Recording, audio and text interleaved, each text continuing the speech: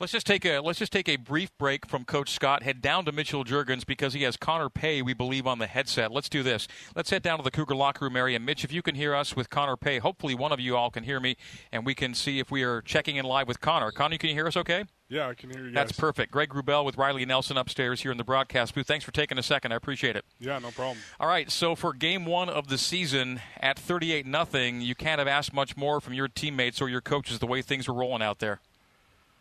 Yeah, we came out of the gate pretty good.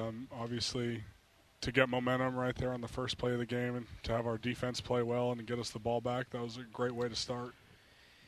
Connor Pay with us, candidate for the Remington Trophy on the preseason watch list. A number of offensive linemen, including Connor, on a bunch of preseason watch lists.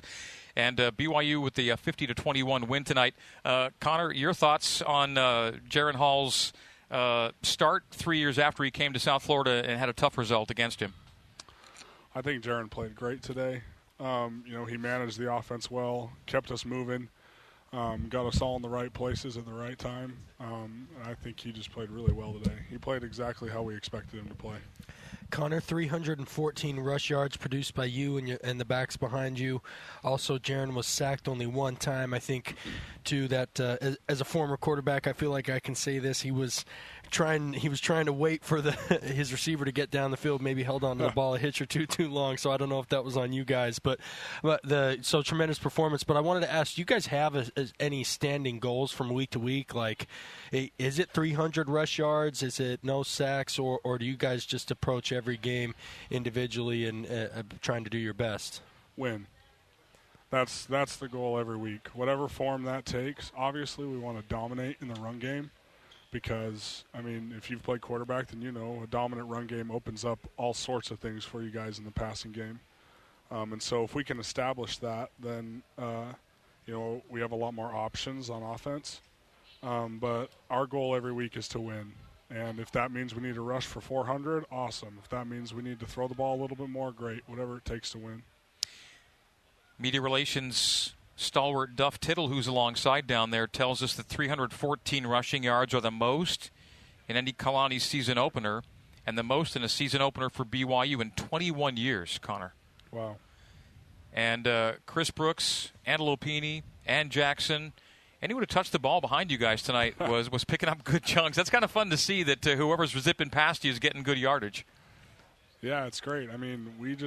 Everyone just needs to do their 1/11th, and when we do that, obviously we have some special players, but it really doesn't matter who's back there as long as we're doing our job and they're doing theirs, and we can combine those things, and we'll be able to have positive yards. It can even be Puka Nacua on fly sweeps. Right. How about that? You guys had to wait so long to get on the field through all of the training camp, and then you get here and have to wait 2.5 hours just to get on after the delay. I get you had so much pent-up energy, you just let it all go on one play to get in the end zone. That was awesome. Right. What was it like, by the way, to have to deal with that, and did you really kind of feel like we're just raring and it didn't surprise you when you busted one like that? Well, we kind of we anticipated a little bit just watching the weather. The 2 nights we'd been here before, it followed the same pattern it had the last 3 days where it started raining and lightning about the same time. So our coaches warned us, like, hey, there may, hopefully not, but there may be a lightning delay. And so I think mentally we were prepared for it, and we stayed focused in the locker room, watching some other games and just preparing mentally. And we were able to, start to rear up and get hyped up for the game at just the right time so we could come out and execute.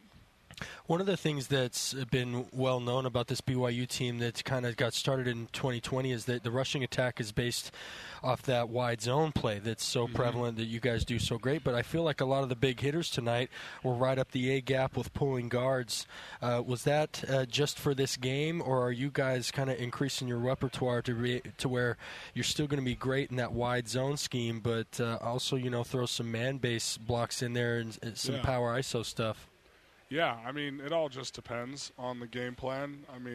Some of that power stuff is stuff we've always had, and it just kind of shows up more in some games than others, depending on the scheme we're facing. Did you see anything specific on the film or in the prep that led you to believe that it was going to be as successful as it was tonight?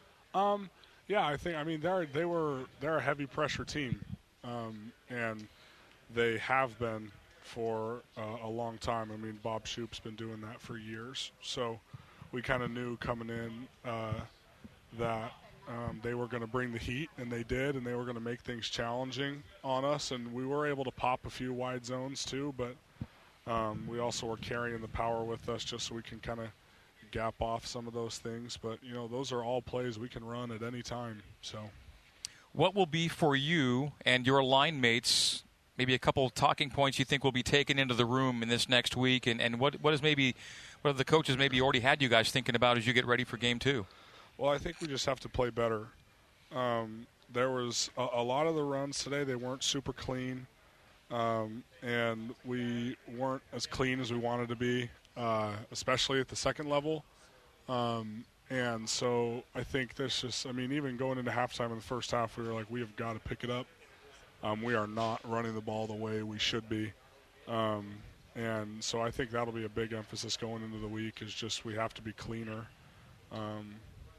with our assignments and with our blocks. So, did you and Joe, I have to admit, I need to be caught up on this, did you and Joe split any snaps tonight at center? No. You took every one? Yeah. Okay. We saw Campbell come in for Kingsley at right tackle. And you guys feel confident, right? You can go 6, 7, 8, even beyond if you need to? For sure. Yeah, and Joe played a little bit of right guard at the end of the game. Okay, so he was in, but not at center for you, right? But, we really have 8 guys who were confident putting in the game. So I think it's probably going to be a week-to-week thing, determining if and how we want to rotate. I don't know how that'll work at each position. It's a little different at each one. So, how'd you feel going all the way tonight in the heat and humidity today? Good. I felt fine. It was good. It's been hot the last week or so in Utah, and we were practicing out on the turf, and that turf was blazing. That heats it up too, doesn't it? So this actually, especially after the rain and there was overcast, cooled it off a little bit. It really wasn't bad. It wasn't really a factor. So. Well, congrats to you and the boys on picking up a solid first win, and it's a future Big 12 battle next week. Home openers are always special. Good luck against the Baylor Bears next Saturday night. Thank you, Connor. Thank you, guys. Appreciate you. All right.